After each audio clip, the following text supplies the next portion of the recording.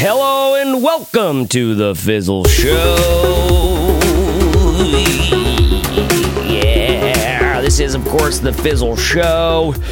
Our chance to help freelancers, creatives, and indie entrepreneurs by sharing the nuts and bolts of building a small business that works.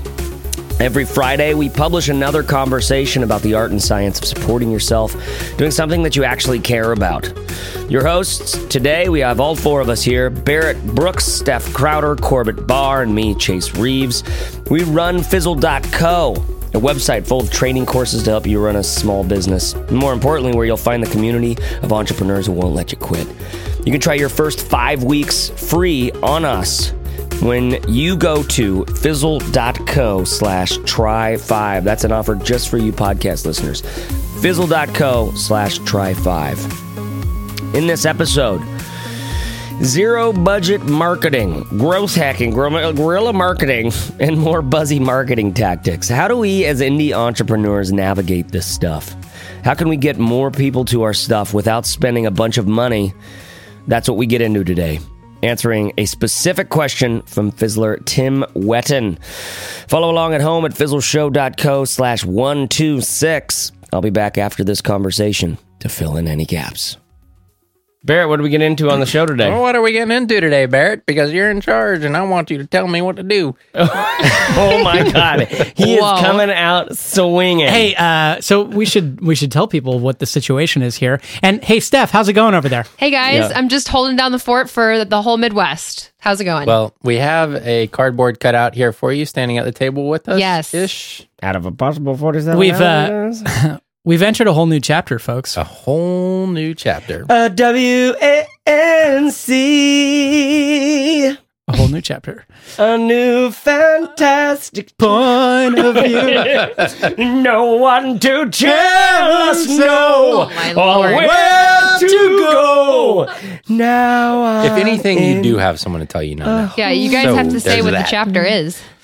So the new chapter is standing to my left over here is a handsome young gentleman known as Barrett Allen Brooks. Also strapping. You forgot strapping, that. handsome young By gentleman. the way, he is good at strapping stuff down. It's true. I'm not just talking about the little outfits that he wears. So did you have to strap anything to your car on the way out here? We did it. It all fit inside. It all fit inside. It's impressive. Barrett, tell people what happened to you last week. Yeah, tell Well, them what about your happened to new me growth. is that I took my life into my hands and I moved to Portland. Take the future into your And so now we all live here. And now we all being. Oh, I don't mean already. That was so rude. It's been 48 hours. All the people in this room. It has been 48 hours and already forgotten. Steph is our most important team member, and she still lives in Chicago. Why you got to show favoritism like that? I'm being tested. let's I can be feel honest. it. I know. Yeah. Steph, actually, that was planned. It was so planned. I'm sending So you anyway, guys welcome. a cardboard Barrett. cutout of my face. That's going to happen. That's Yep, right. Barrett, it's we're glad to have you here in Portland. And Thanks. just for a follow-up on the remote teams conversation we had a few weeks ago,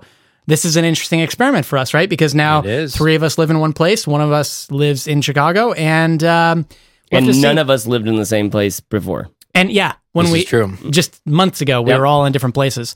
So we'll see how that goes. And we have to make sure that we don't forget about poor little Steph out there. Yeah, that's right. I'll be and the right. biggest tip I found was just like make sure there's no information asymmetry. That's true. And the benefit that we have is up until about 5 minutes ago, we were sort of remote. I was still over at my place in my home office, and we were communicating via Slack man. and Skype. Remote is remote. Remote man. is remote, whether you're in the same city Hell yeah, 5 miles man. away or 500 miles away. Of course, that's what I'm trying. That's what I've been trying to say this whole time. So today, what we're getting into is we got a little question, and this question is about growth tactics. So we've talked a lot about content, we've talked about marketing channels, we've talked a lot of different angles around marketing, but today we got a question that kind of sets us up well to take a different angle at marketing at kind of a higher strategic level. So here's what the question said. He said, you and a few of your peers have inspired me to relaunch an online store drop shipping official rock music merchandise from the UK, targeting the Southeast Asian market. I'm based in Singapore, so we target this region because other UK, US, EU-based competitors either don't ship here or don't really market themselves here. So he's in Singapore selling UK-based rock apparel, basically. And he says, I just completed a test market using only free social media posts to generate about 10 to 20 orders a month. And at that volume, we get about 10% margins on that. So he's making 10% profit on his sales right now. But if they could get a much higher volume of sales, then they could switch to wholesale and make 30 to 40% profit. So he's got this huge incentive to sell more every month so that he makes more money from every sale. So his question is, what makes our business different to some of the businesses you feature is that we're selling merchandise. So just, everyone be aware of that as a physical products business. And I want to know one thing. If you were running this business in Asia and only had $1,000 a month to spend on marketing, what would you do to drive traffic and grow the business? He's been considering Facebook or Google AdWords, Facebook ads or Google AdWords. He's thought about marketplaces like eBay, Amazon, things like that. And he's just wondering what we would do. So the direction we're going to take this is we're going to kind of mold this question from Tim Wetton from getupshop.com. And we're going to say, if we had no budget to market a business like Tim's, so we're going to take out the Asia factor because we're just going to talk about general marketing strategy. How would we go about zero budget marketing?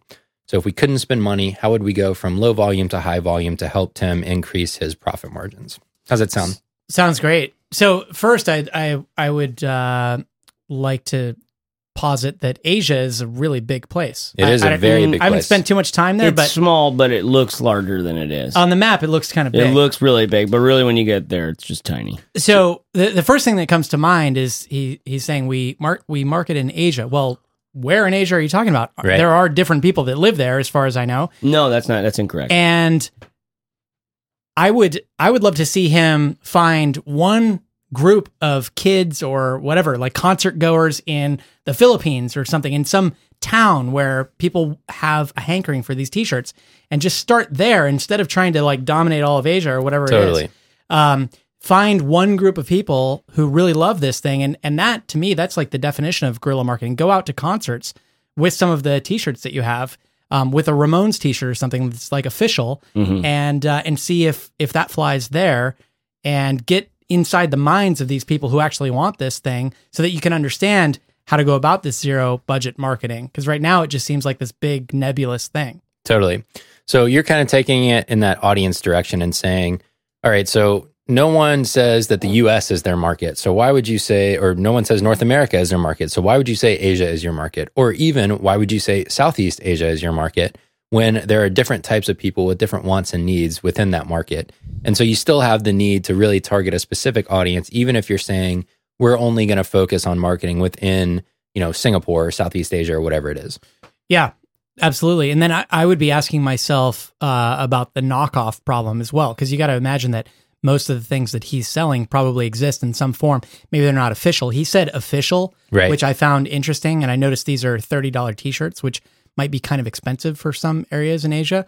But are there other t-shirts that exist that are just like this? And is that the fact that they're official enough of a differentiator that people are actually going to want to buy his things for $30 when maybe they can walk down to the corner and buy something similar for, 1/6 the price? Totally. So thinking about kind of differentiation and making sure that he's got some kind of unique angle on this that makes people want to buy from him and not just go down the street to get whatever else. Yeah. Where do you want to take this conversation, Bill? All right, so here's where I want to start. How do you want to go? There's two big kind of buzzwordy type topics here when we're thinking about marketing without spending money. So, one approach that we'll cover on another day is spending money, Google AdWords, Facebook ads, all that kind of strategy, which we're not going to cover today. So in the realm of zero budget marketing, there's growth hacking, which is kind of the most recent iteration or most recent term that's come out. And then there's guerrilla marketing, which is a little bit old school, kind of somewhat defining some of the same tactics. So I want to get into those first. So when you think, any of you, think of growth hacking, or growth hacker marketing, as Ryan Holiday puts it, what comes to mind for you?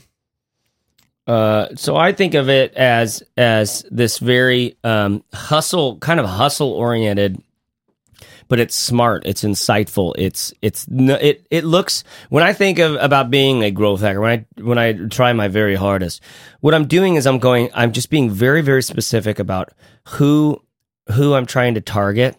And then I get to be creative about which ways I'm going to get in front of them, and then also creative about what's the message I'm putting in front of them. You know what I mean? And that's what's similar about the guerrilla marketing is it's the creativity that's so appealing when, you're basically you're Banksying a kind of advertising. You know? It's like it's almost subversive, and you're turning sweat equity into free marketing, basically, right? Yeah, Your exactly. Creativity is like drawing people to your product. That's what I like. That's what I like about the best of growth hacking. The worst of it is just like, here, when I upload a thing to Product Hunt, I call 15 of my friends and I have them all upvoted immediately, and then we cross-promote it over to this place. And it's just the systems of things that'll work for right now. They really will work for right now. But then they won't in 6 months when those algorithms get smarter or something. Do you know what I mean? So it's just like hacking the system. And so you're not hacking someone's heart or soul by putting a message in front of them in any particular way. You're just hacking the system, and that gets it in front of them, and that makes them feel like there's buzz. And then when there's buzz, the question is like, well, maybe I should know about this. And so you do get that quick, unsustainable kind of growth from that sort of thing. And that's kind of interesting to me, and it should be to you, because sometimes that's all it takes for a business that's the difference between surviving and not. And other times, though, I just think, I expect more from myself. Totally. So I hear like two big points that I'll pull out of that. So one is this creative constraint of not having a budget, and knowing that constraint's there. You don't get to change that. Yeah. And so you have to use creativity and alternative methods of getting in front of your audience to grow your business. So I like that. We know that creativity comes from constraint. It's kind of drawing boundaries and then saying, okay, within those. And I'm not talking about creativity in terms of like, wow, what a beautiful image. It's real. It's creative in terms of like, oh, I never even thought about using that channel to reach someone before. Thinking of ways that other people haven't before. Exactly. And that's what it takes, because all of these, like you were saying with Product Hunt or whatever, that can work for a while, but then they get kind of worn out. So the whole point here is to find something that's kind of fresh, that works for you, for your unique situation. So that's the other big point here, right? Is like there's this built-in expiration date on a lot of these things where, one of the big examples we found of guerrilla marketing was the Blair Witch Project. And it was this like duped, is this real, is this fake kind of thing when it came out.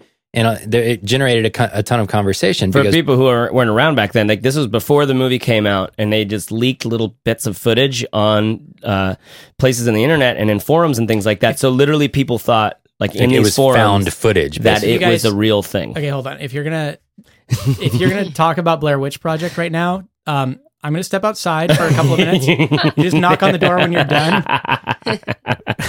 I loved that. I loved how terrifying that movie was. Scariest movie theater experience I've ever had. We went camping like a night later, and it was pitch black out. The moon wasn't out. My dog got diarrhea, and I had to get up 9 times in the middle of the night out of a tent with no one around. I was not expecting it to head towards dog diarrhea. And it was black. And right before I went to bed, we found this bundle of sticks. This suspicious bundle of sticks. We call that in the UK. I'm not actually allowed to say on the air here. Oh, that's a good point. Well, then don't say it. So, anyways, point being that there's these built-in expiration dates on a lot of these tactics, because once someone does it, we're kind of aware of it as humans. We are like people who pay attention, become aware of that tactic, and they look out for the it. The awareness of, as soon as someone knows about that, then it doesn't work on them. Right. It doesn't work as well. It's like as soon as David Blaine puts himself inside of an aquarium in Times Square for a week, you can't do that anymore. Right. Totally. It's no longer fun. And not only, even if you did that, that'd be amazing, but nobody would be amazed. And sometimes like David did it. Sometimes you even see this in paid outlets too, where early on with a new paid platform like Facebook ads, it's much easier to spend a lower amount of money for a larger reach than it is today, when you've got to pay more to compete on keywords and things like that. So there's this built-in expiration date. So I think we're kind of talking about two things. You mentioned guerrilla marketing or something. Totally. And Chase kind of brought up this idea of hustle marketing. Yep. But then we're also just talking about zero-based or zero-budget marketing. Yep. And to me, those can be like two completely different things. They are. Guerrilla marketing, a lot of times, is actually engineered by these big ad firms, right? Right. Where they have the smartest brains of our generation trying to get someone to buy more frickin' Coca-Cola. Or Old Spice or whatever. Yeah. Right. But so in that case, there actually is a really big budget behind that guerrilla marketing campaign. But then there's just the sweat equity, zero budget stuff that actually most businesses that we talk about are using. Yep. We never had a marketing budget to this day. Still don't. Most of our friends don't have marketing budgets. And you just get out there and hustle and tell people why your product matters. Right. So that's why I started with like, who are you talking to and how is this product unique? Because you have to have something to stand on in order to get people to notice. It's like it's a cool Star Wars t-shirt, but why should I care? And why should I buy it from Get Up Shop as opposed to somewhere else? Right. Mm-hmm. Yep. Agreed. I So would say, Steph, I would say too. perfect timing. Well, I have a couple of things. One, your original question, Barrett, was what's your reaction to the term growth hacker, or what do you think of? I have these like two different sides of me. When I was doing research for this, first I was looking at the term and I was like, oh gosh, like the first thing that comes to mind is kind of like that internet markety, like you automatically kind of don't trust it when you hear something like growth hacker. But there was one quote that really resonated for me, and it actually reminded me of a little anecdote that I'll share from my experience. And this quote was, once you pull your first users in, you must ask, how do we get more? The most scalable approach is to get those initial users to do it for you.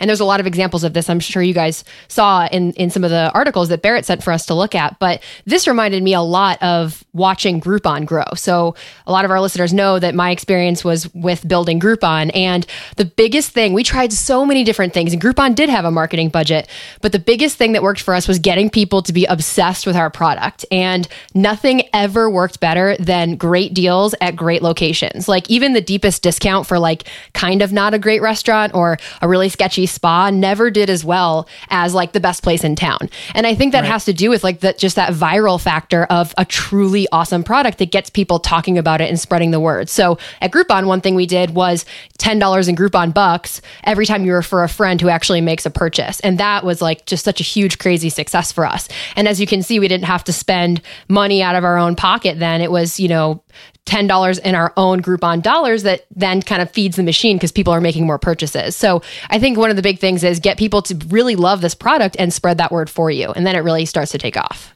Yep. So I think one of the early qualifiers for being able to take this kind of approach to marketing is believing that you can not spend money, but still get growth for your company. So you have to believe that this is possible.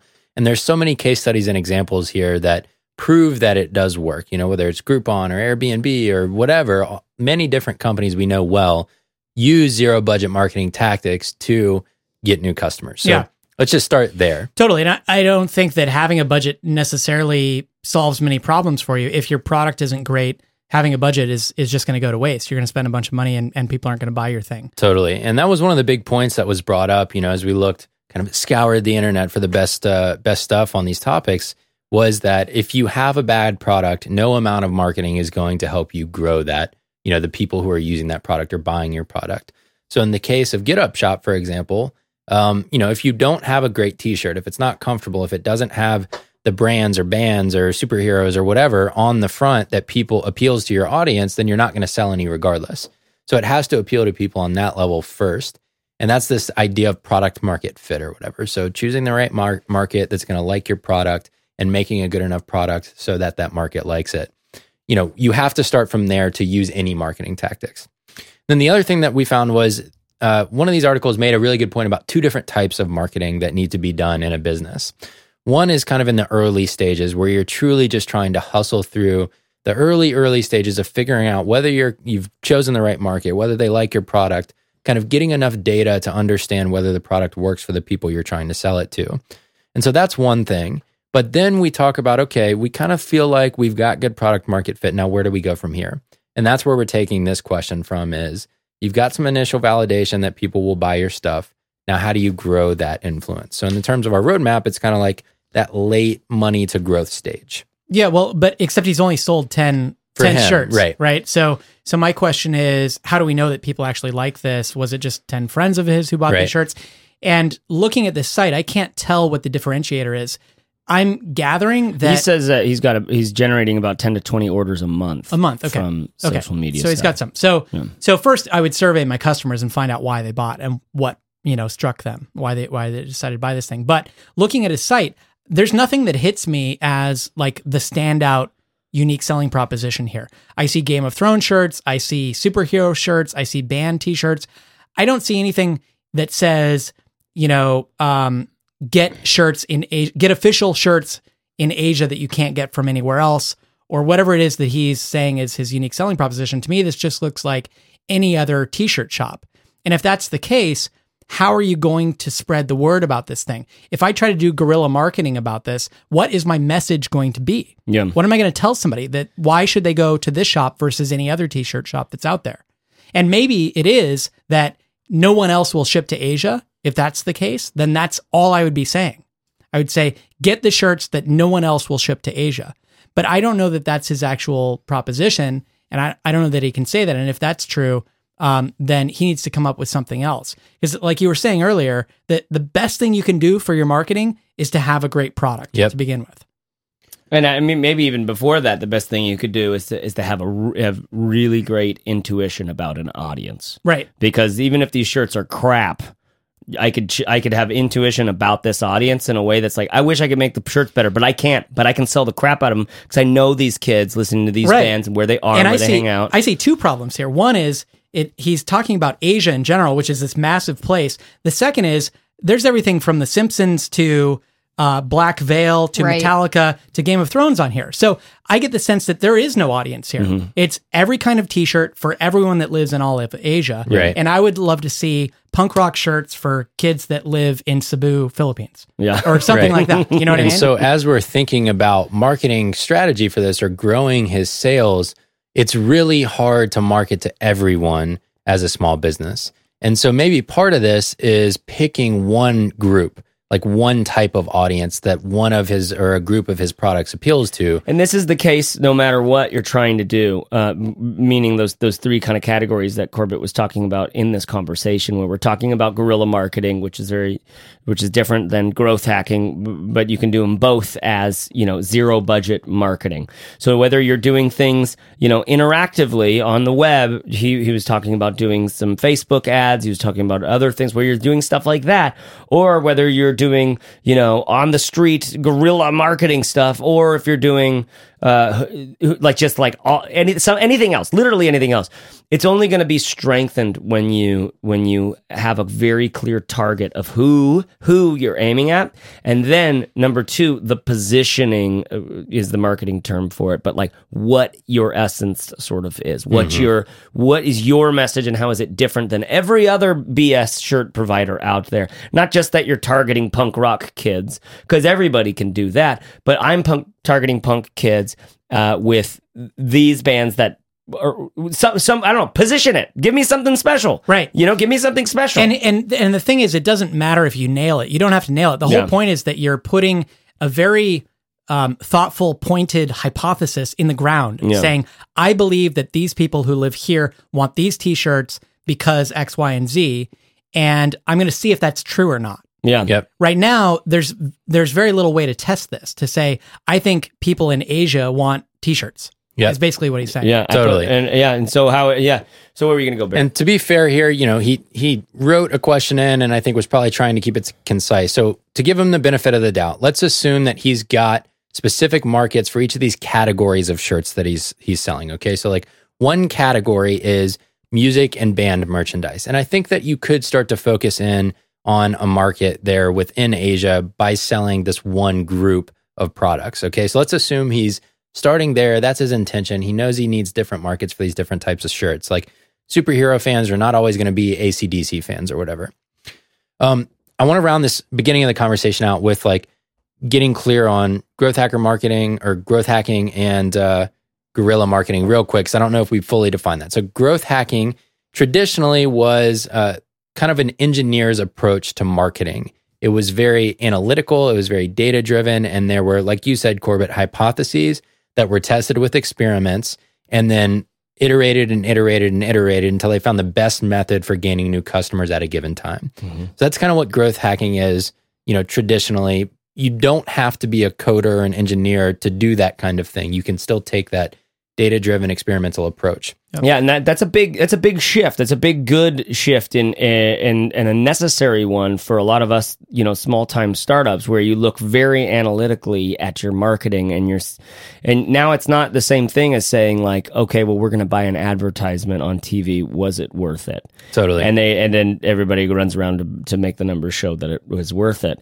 This is like, we don't have any money, so what are the channels we can get in front of people and actually with our message with, and then we've defined these 50 tests to see which are the most useful 10 of them. Yeah. So it's that kind of mindset where I have 50, hypotheses of like, okay, well, we can try it on YouTube by doing X, Y, and Z. We could try it on Product Hunt by doing the X, Y, and Z, right? All of those kinds of things. The point of that marketing, no matter which channels you're going after, should be to learn from your customers. Yeah. You want to get enough customer data so that you know if your product is good enough to scale up. That's right. And he probably has enough people to be getting some of that data right now. Yep. So that's good. That's a good Totally. start. Yep. Agreed. And then, so on the guerrilla marketing end of things, I kind of look at this as almost a subset or a tactic that could be used within a growth hacking type framework. Yeah. So for me, guerrilla marketing is you're on the street in New York handing out 10% off coupons with a link that says getupshop.com/bands. And you're in like the punk rock part of New York. I don't know if that exists or not, but whatever. Well, it's funny you should mention that, Barrett, because it does exist. It's one of my favorite parts of town. So in Atlanta, there's a little area called Little 5 Points where there's this type of crowd who might like these types of t-shirts. Yeah. And you could go there and hand out some physical little flyers or brochures or whatever, trying to get people here. Yep. Same probably applies to Singapore where he is. So it's almost like these stunty type tactics that you would use. Spray painting a wall. I'm not suggesting you break the law. I'm just saying like graffiti on a wall that highlights your brand or a billboard or whatever. So that to me is guerrilla marketing. It's stunts. And if you go back and listen to our marketing channels episodes, stunts was one of those kind of PR stunts was one of those tactics that we talked about or channels that we talked about. Yeah. Okay. So that's guerrilla marketing and growth hacking. Now what I want to talk about is having a systematic approach to setting growth goals and then trying to reach them over time. So we're taking some of these assumptions and saying, you're at a point where you've proved that customers want to buy your thing. And now we're looking at growing your sales as opposed to proving that you can get sales. So that's the approach we're taking here. So the first thing you have to start with is setting a growth goal. And, there was a long time in Fizzle's history where I wasn't around, where Steph wasn't around. So when y'all were setting early, or when you were thinking about growing customer bases early, what were some of the early goals you set for Fizzle's growth? Some of the early goals, I think initially we focused entirely on customer feedback. I mean, we needed to get some revenue in the door, but primarily we opened the doors early before the product was finished so that we could get feedback to shape it before it was fully baked. Because, you spend a lot of time and effort building out a product, and the worst thing in the world is to get done with that and then finally to find out that your marketing efforts aren't working because people aren't interested in the product. So all of our goals up front were aimed at having our customers help us shape the product and then continually to check in with them over time. As far as seeding those initial customers to get that feedback from, we had been blogging for a number of years. And we basically used that blog and any connections that we had to get the word out. Now, when we got the word out about Fizzle, we had a unique selling proposition, which was we have this library of content and this community all in one package, along with coaching from experts for $35 a month. And at that time, that didn't exist, right? Or there weren't many competitors in our space. Right. So the question is not only where am I going to market, but what am I going to market, and what's the message going to be? Right. And so those were our goals, basically to figure out what that message was, and then to see if that was a unique enough selling proposition to get people's attention. And then the method used to do that was you kind of had an alpha launch and a beta launch, right? Where the alpha was open to like 100 customers or something like that, and the beta was open to 250 customers or whatever. It doesn't matter what the numbers were. Yep. But the idea is that you had these primary goals that you knew you would reach by getting 100 people in the door to start with, for example. So in the terms of a growth milestone, usually you want it to be a number, and it can lead to things like customer feedback, understanding whether you have product market fit, some of this other stuff. And the earliest goal, it sounds like, was kind of 100 customers in the door so that we get enough feedback to know whether we're headed in the right direction. Yeah, and then to start playing around with things like trial periods and trial pricing and overall pricing and whether or not it should be open on a regular basis or if we should use a launch model. All of these things we were playing with. We didn't assume that we had it right out of the gate. We wanted to play around with those things, and we needed some seed customers to tell us if we were doing it right or not. Yeah, totally. So when you're setting your growth milestone, this is kind of what everything else falls out of in your growth strategy. You have to have a goal you're shooting for. And the idea behind setting a milestone is growth happens in cycles. And usually the thing that will help you get from 20 t-shirt sales a month to 50 t-shirt sales a month is very different from the thing that will help you get from 250 to 500 sales a month. And so by setting these shorter term milestones to hit along the way, it helps you design the right experiments to get there first before you like shoot for the moon or whatever. Sure. Well, especially when there's no budget. I would also add to that, I think that's totally true. It's also just great for your personal psyche, because there's a big difference between selling. It's easy to say, oh gosh, I'm only selling 10 t-shirts a month. I need to be selling 2,000 to get to my freedom number, or whatever the reasoning is behind that. But setting those smaller goals can be the thing that helps you celebrate your successes even more, instead of just wanting to give up and feel like you don't even have a viable business. So I think it also helps from a mental space as well. Totally. And it gives you this sense of inevitable momentum when you're hitting milestones on a consistent basis. Right. So the good thing here, or the easiest thing to tell you to do here, is to take the third grade approach and set a SMART goal. Okay. And if you've never heard of SMART goals, it's kind of like this acronym. And I wish I had a sound effect for like kids in a classroom cheering. I know, right? That was pretty good. So the first thing is it specific? So that's the S. So making a full-time income is not very specific, while making $60,000 this year is pretty specific. You can get to that and you understand it well. The second letter is M, measurable. So make my customers happier is different from improve my net promoter score. So make my customers happier is kind of ambiguous, whereas net promoter score is measurable. You can tell that it's happening.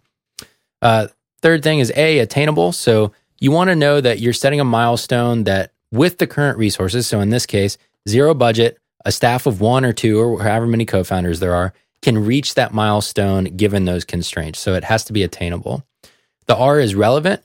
And for me, this is mostly a personal question. So, do you want are you headed for scale? That end stage that we talk about sometimes where you want to be funded and have a massive startup success on your hands? Or do you want something that's more sustainable? So kind of slowly growing at a healthy rate.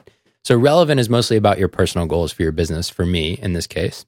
And then the last one is T, time bound. So setting a timeliness measure to this. So setting a deadline and saying, we want to get to 50 sales a month in the next 90 days or whatever. So that's kind of how you want to think about your milestone, I think.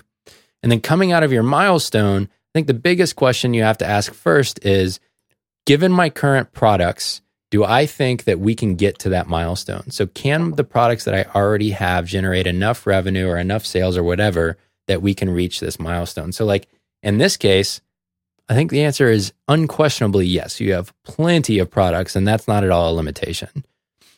So then we go to, if that's the case, you got enough products, what's driving your current growth? So as we look at this, he tells us, it's social media basically. And he's kind of saying, I don't know if just that strategy is going to get me where I'm trying to go.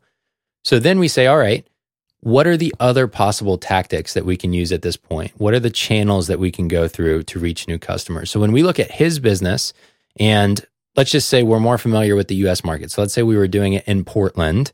What are the tactics or channels that we would consider as possibilities for growing his sales with no budget?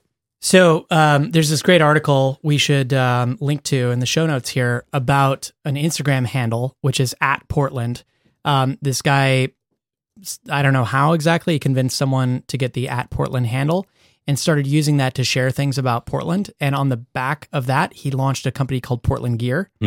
And he has like 130,000 followers on Twitter. What article is that in Oregon Live or this where is it? Oregon Live, the making and taking of the @Portland Instagram handle. Got it. This was I'll from put that in earlier the show notes. Earlier this year. So he launched Portland Gear, and because he had spent so much time on Instagram, built up 60-some thousand followers, I believe by this point. When he launched, he did $5,000 in sales on the first day. And as of April, when this story came out, he had sold 1,300 units. So that to me, that's an example. All young white people. That's an example of. I think it's easy to feel like, well, social media posts, is this going to work or not? And I think it's easy to just kind of scrape the surface and maybe get bored with a channel and then move on because you're looking for something that is going to work really fast. And I think inherent in this question of how do I accomplish zero budget marketing is this idea that something is just going to take off really fast. Totally. When in reality, it's just a long slog. It's like you have to have the dedication and stamina and focus to make a channel work. And I think a lot of people move on long before they've given a particular channel enough time or attention to actually pull it off. And so, an Instagram channel, building it up to 100-something thousand followers isn't going to happen overnight. And I think it'd be easy to try Instagram, post a bunch of stuff, nobody cares, and then move on when you have 100 or 200 followers and never really see the true potential of it. Totally. But that, to me, Instagram seems like a great opportunity for that sort of thing. I mean, especially if he narrows down his focus and it's just like concerts that are happening in Singapore. And then he goes around to concerts and takes pictures of kids in cool tees, and then he says, hey, by the way, I sell shirts just like this. Yep.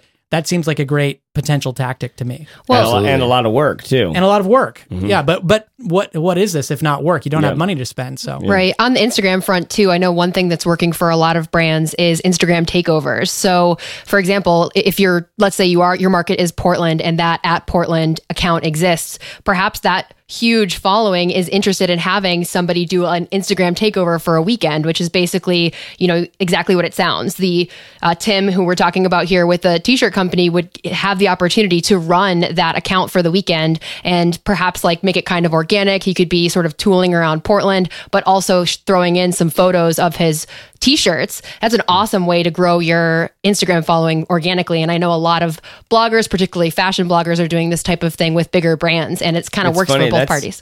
It's the same thing that YouTubers do when they do collabs and go on each other's channels. And so in some ways you could see that as a category of things that you could, so what would it look like to do? It would look the same way to do it on Twitter. It would look the same way to do it on Periscope or Vine or something like that, where you almost have a guest editor for a week or something. You know what makes me think of is again, this is where the growth, this is where like growth hacking is just, it's a word for analytical minds, basically. And so this isn't necessarily a growth hacking thing so much as it is an analytical mind kind of thing of looking at any business, because it's not just about growth, but you can look at like, okay, so there's a lot of different ways to slice the audience. There's a lot of different ways to like kind of categorize your audience and figure out which one you're going for. It could be by location, okay, people in Singapore, or people in this town in the Philippines, or people in this region, right? Or it can be by kind of music genre, right? People who are into punk, people who are into metal, people who are into, or it could be into other things like comic books and things that are going from the shirts that are here. Another way to do it is to go through the lens of one specific band, which, like, for example, there's a band on here that's being promoted a lot that I don't even know anything about. Black Veil Brides. Never even heard of them. I mean, I recognize a lot of this. I'm pretty cool name, though. I'm a pretty cool guy, and I don't know about the really cool Black Veil Brides or whatever. But like, that's a great example of like, I'd immediately go like, okay, so how many people in Singapore listen to that? Or what is the biggest undergroundish band in Singapore or Philippines or this, that, and the other? And that's where the growth hacker can go, let's find some interesting ways to figure out, to get the data on that online.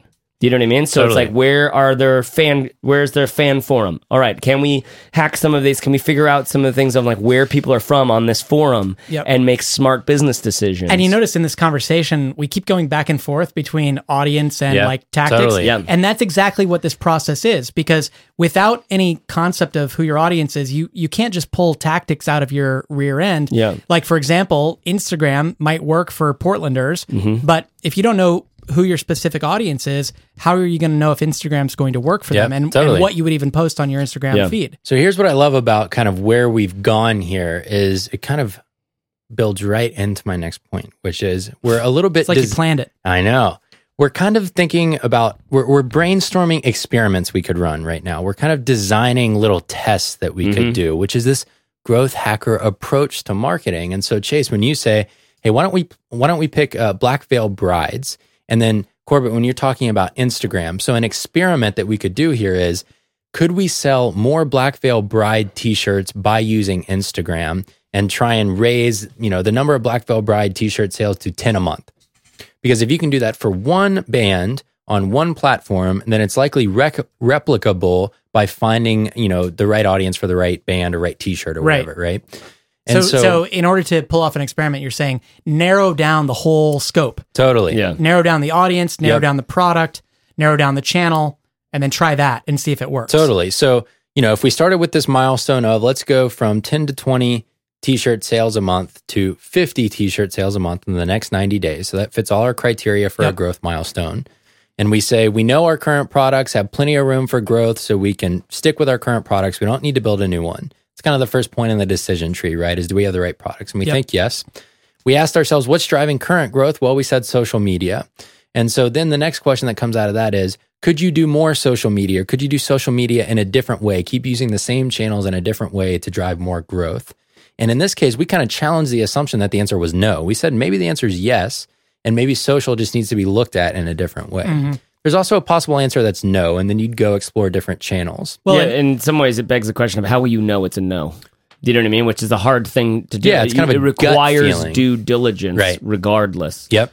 Because there could be a lot of money left on the table with a channel that's already working, and getting something that's already working to work better is going to be a lot different than trying to start something all the way up from scratch. Totally. And so part of that early, when you're challenging whether your current channels will continue to work for you in new ways, is maybe you sit down with a mastermind group or a mentor or a friend and have a brainstorming session saying, okay, if we had to have no budget and we had to use social to grow our sales, how might we do that? What are some experiments we could design to test that assumption? Mm-hmm. Kind of like what we just did. And if you can come up with experiments, then it's possible that that channel can still work for you. And if not, then maybe you should go check out some other channels, which would be whatever other episodes we did on those. Mm-hmm. Right? Yeah. And I'm just going to hammer this home. I don't think he's ready for marketing at all. That's good. I just looked at his Instagram feed here, and we've got some cartoons about something called Adventure Time. Then we've got a picture of something that says listening to some rock. Something called Adventure Time? I don't know what the hell that is. It's important, Corbett. Okay. We've got we've got some weird tattoos about Bon Jovi. Then we've got Batman t-shirts, $29.99, free delivery. No weird tattoos about Bon Jovi. There's only amazing tattoos about Bon Jovi. My point is, when you go from Bon Jovi to Batman, you've got a clear problem. By the way, who your a audience great is. title for a book. From Bon Jovi to Batman? Yeah, just stick with it. So the trouble here is, if you're trying to build up an Instagram feed, and I can see what tactics he's using here. He's following 7,500 people, and he has 1,900 followers. So he's just following indiscriminately people and trying to build up as many followers as he can. He's just getting probably a bunch of bot accounts and people who don't care, or people who saw one thing that they liked, and then he's going to post something else that's unrelated, and they're going to unsubscribe from his feed. It's just not focused enough. And this is the reason you have to niche down, because it's going to be really hard to grow a big following in the beginning when you're all over the map, from cartoons to rock bands and everything in between. From Bon Jovi to Batman. From Bon Jovi to Batman. Yeah. You guys, I don't know if this is intentional, but I stumbled on a little four-step plan here. Oh, did you now? Yeah. I don't know how much more you have in your notes there, Barrett. But number one, so it's set, get, vet, and sweat. Okay? Set a growth or goal milestone, right? Number two, get clear on who you're targeting, right? What intrigues them, where can you find them, etc. Number three, vet the marketing tactics that you're going to try with tests and things like that. And number four, sweat. You better work it, girl, as RuPaul would say. Wow. Listen, I don't want to take much credit for this. It's just one of those brilliant ideas you got to run with. It's set, get, vet, and sweat. It's very simple. I'm ready for my wine now. All right, so we've kind of gotten to that vet stage, right? We've said, all right, let's brainstorm some experiments, and then you have to go try them out. And if you're a one-person team, you might have to do them one at a time. Mm-hmm. And ideally, you'll do them pretty rapidly, as fast as you can, to get some good data on it. But this is a big deal. The idea of coming up with a list of 50 things to try. And so you're designing, and I think 50, it really is unruly. It's one thing. It's cool if you're MailChimp or Intercom or something like that. But I think 50 is just so much for one person to handle, especially when they're trying to run a business too. But if this is the only thing that you're doing right now, if you've got like all of the infrastructure is set up and you're just drop shipping and whatever we sell automatically from something, and I'm making 10% on top, then it's like, okay, I guess your only job is to do these kinds of marketing things. So then it is, you can create a list that long and just start trying stuff. Do you know what I mean? So to me, the idea of making a list of these tests and then designing the test, like saying, okay, I think I can use Instagram. So what do I need to do to actually make Instagram work? Well, I need the right kind of people following me. I need basically, teens and college-aged people in Singapore to follow me. So what am I going to do to find them, identify those accounts, start following them, start interacting with them, start retweeting them or whatever the equivalent is in Instagram. Doing those kinds of things. I don't have that app, so I don't know. I see people do it, though. It's like, there's a great capture from so-and-so. And I'm like, how did you get their picture on your thing? So we're running experiments. We all agreed that that's a good approach when you're trying to reach new milestones. The question is, once you're running experiments and you're embracing this approach and you've done all of these other steps, how do you know which one to continue with to actually fuel your growth? So the experiments, the goal is to figure out what might work. Yep. Then how do you go from figuring out what might work to actually employing it to reach your growth milestone?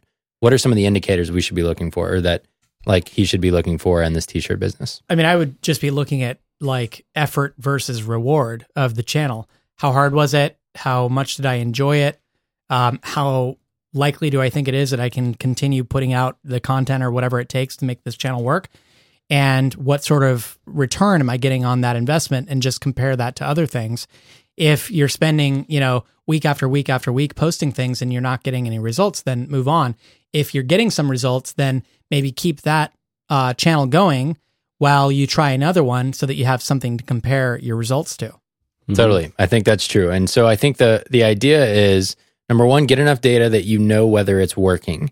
So by data, what do we mean? We mean, are you generating traffic to your website? Can you come up with a conversion rate from traffic to email subscriber or from traffic to customer? So you have to have some of these data points to know whether things are working. And then it's really not, just does it work, but does it work better than some of the other experiments I ran? Yep. And choosing the best ROI experiment to go forward with, right? Mm-hmm. And then it just kind of becomes a cycle here. You focus on the experiments that work. Once you reach your growth milestone, you go right back to the top and say, all right, what's my next milestone? Who am I targeting? Do I have the right products to help us grow? And it's kind of this circular process. Mm-hmm. Yeah, absolutely. I think that if that doesn't solve your problem, I don't know what will. But again, inherent to this is if you're not selling enough, then you have to wonder, is it a product problem or a marketing problem or both? Right. And so it's entirely possible that you're going to spend all this time trying out these different channels and they're not going to work. And it's not because the channel's wrong. It's because there's a product problem. Yep, totally. So you got to start there. And that's where you have to get customer feedback in order to know if it's a product problem or a marketing problem. Yeah. And relatedly, I think also paying attention to word of mouth. Are you getting word of mouth marketing from, people who've already purchased, or are you not really seeing that your product's being referred to people? Because to me, that indicates, people love this product. And again, kind of back to my point at the beginning about getting people to just be obsessed with what you do. Is that sort of causing a ripple effect, or is it stopping when you get that first buyer? I think that's important too. And Groupon is such a great example. When Groupon came out, I don't know if everybody remembers, but it was this concept of a deal would tip eventually if enough people bought it. And it was such a buzzworthy thing. Yeah. You wanted to tell your friends about it. Have you heard about this site? Like, exactly. The deal only works if 1,000 people buy it, Yep. And so you guys probably benefited from a ton of word of mouth in the beginning. Absolutely. And so that should be all of our goals, right? We should have something about our product that is remarkable or noteworthy, where a customer is going to tell someone else about it. And again, it could be that for Get Up Shop, it could be that this is the only place you can get free delivery in Asia. I don't know if that's true or not, but if that is true, then just hammer that point home over and over and over again. And that's a big deal. That's that part of that, that positioning thing where it's like you kind of have to pick one of these stories to go with. And because the consumer has like enough space in their brain for one story. So what's it going to be? Yep. That's why it can be so helpful when you really focus on your specific band or your specific location. Then you hit them with that one message, and it's like if you can get this compounded effect where like more than one person in that town is talking about that thing, and now more people are knowing about it. Totally. Anything else? No, I don't think we need to beat this one to death. I think we kind of gave a good framework. We looked at the specific business, and hopefully this gives a good process for approaching growth in your business. If you've kind of hit a plateau and you're looking for what happens next, I think this is something that you can follow on an ongoing basis. And you want to see it on paper, which is probably helpful, go to, what episode is this? This is episode number 126. Fizzleshow.co/126. So there you go. 126. 126. When you keep Thursday stick. 126. Woo. You got to be careful with getting Chase riled up. Easy, Corbett. Every once in a while, I let the cat out of the bag. 126. Woo. Steph, any closing thoughts over there? No, I feel like we've covered this one. I think it's been hopefully it's helpful, especially for, those people who are starting to make a little bit of traction, but are trying to figure out where to pivot from here. I think we've covered some really good tips. Totally. Chase? I feel for Tim because it's just a ton of work. And this is why starting a business is so tough. And why starting a business you like is so tough, right? It's like you can find a way to earn money doing a lot of different stuff. Like you can find a way to earn money out there doing. Tim can work really hard and make this work. Is it gonna make him feel really pumped to get out of bed every morning? I don't know, but in between here and there, it's gonna require a ton of work. Do you know what I mean? And so I feel for him because to me, I'm lazy. I don't want to do this kind of work. And it'd be hard because I don't even believe that the Black Bridal Veil people are that great of a band. Even though I've never heard them, it's like, I don't know how many of their shirts I want to buy. But you know what I mean? Like, it's just like, it can be so tough to do the rigmarole of building a business. And this marketing stuff, when you're trying to get your thing off the ground, is the rigmarole, man. Yeah, and if there is some portion of this business, if there's some segment like some group of people or some set of t-shirts or something that he really feels that he loves, then just fucking dive deep into that. Just go for it. Like, yeah. Like, woo! Stop trying to be everything to all people and just get really deep. Like, stop trying to be everything to all people and just. It kind of looks like that might be metal. There's a lot of there's a lot of metal stuff on here. Cool Opeth shirt. There's a bunch of great stuff on there. But yeah, that's what's so fun about metal fans, man. Is we want to wear those shirts. I don't know if I want to wear a Cartman shirt or a Batman shirt, but I want to wear some metal shirts. Well, I think that's great advice too, Corbett, because even in the note that Tim sent to us, he describes his business as revolving around rock bands, and then you go to the site and it reflects so much more than that. So I kind of get the feeling that is the part that he's really passionate about. And if so, he should definitely consider honing in on it. Yep. Agreed. I have been Chase Wardman Reeves. I've been Corbett Barr. I've been Barrett Allen Brooks. I've been Steph Crowder. And we'll see you there. We'll see y'all another time. You got that one on yourself. 126. Question mark. What is it? Boogie woo! Boogie woo! So there you have it. Thanks, Tim, for your question. We love hearing from you guys. You can ask your question, and we'll get the answer on the air. Just head to fizzleshow.co/ask or shoot us an email at heyguys@fizzle.co. Show notes for this episode are at fizzleshow.co/126. That's where you're going to find the show notes and the conversation about this episode, including links to 2 podcast episodes we did showing you how to nail your marketing plan with the 19 marketing channels we recommend the most. Those are great episodes. You're going to find them at fizzleshow.co/126. Here's an iTunes rating from Smeek13 in the US of A. Smeek13 says, yes, I'm going to call you by your iTunes handle because that's all I have here, and you chose Smeek13. You people and your iTunes handles, I love it. I think it's so creative and interesting and freaking weird. Okay, this podcast, Smeek13 says, this podcast was an instant favorite as soon as I heard it. These folks are laugh out loud so that everyone at work stares at you awkwardly funny. Cough, Chase Reeves. Thank you. I appreciate that. The entire episode is full of awesome and useful content, but what sets them apart is the emphasis on doing work that matters. It's a wonderful reminder every Fizzle Friday. Keep it up. No, you keep it up, Smeek13. That's awesome. Thanks so much for your iTunes review, honestly. I might make a little fun of your iTunes name, but I really am grateful that you wrote that to us. And to you, listener, if you like this show, if you like what we're doing here at The Fizzle Show, please leave us an honest rating at iTunes. It doesn't cost you much, and it means the world to us because it helps other hopeful entrepreneurs to find this show. So simply open up iTunes, search the store for Fizzle, you'll see us, and click write a review. Listen, Corbett said it best. Here, I'll play it for you again. Stop trying to be everything to all people and just get really geeky about the thing that you feel strongly about. Find care, take care, serve hard, and dig in. Thanks, and I'll talk to you next Fizzle Friday.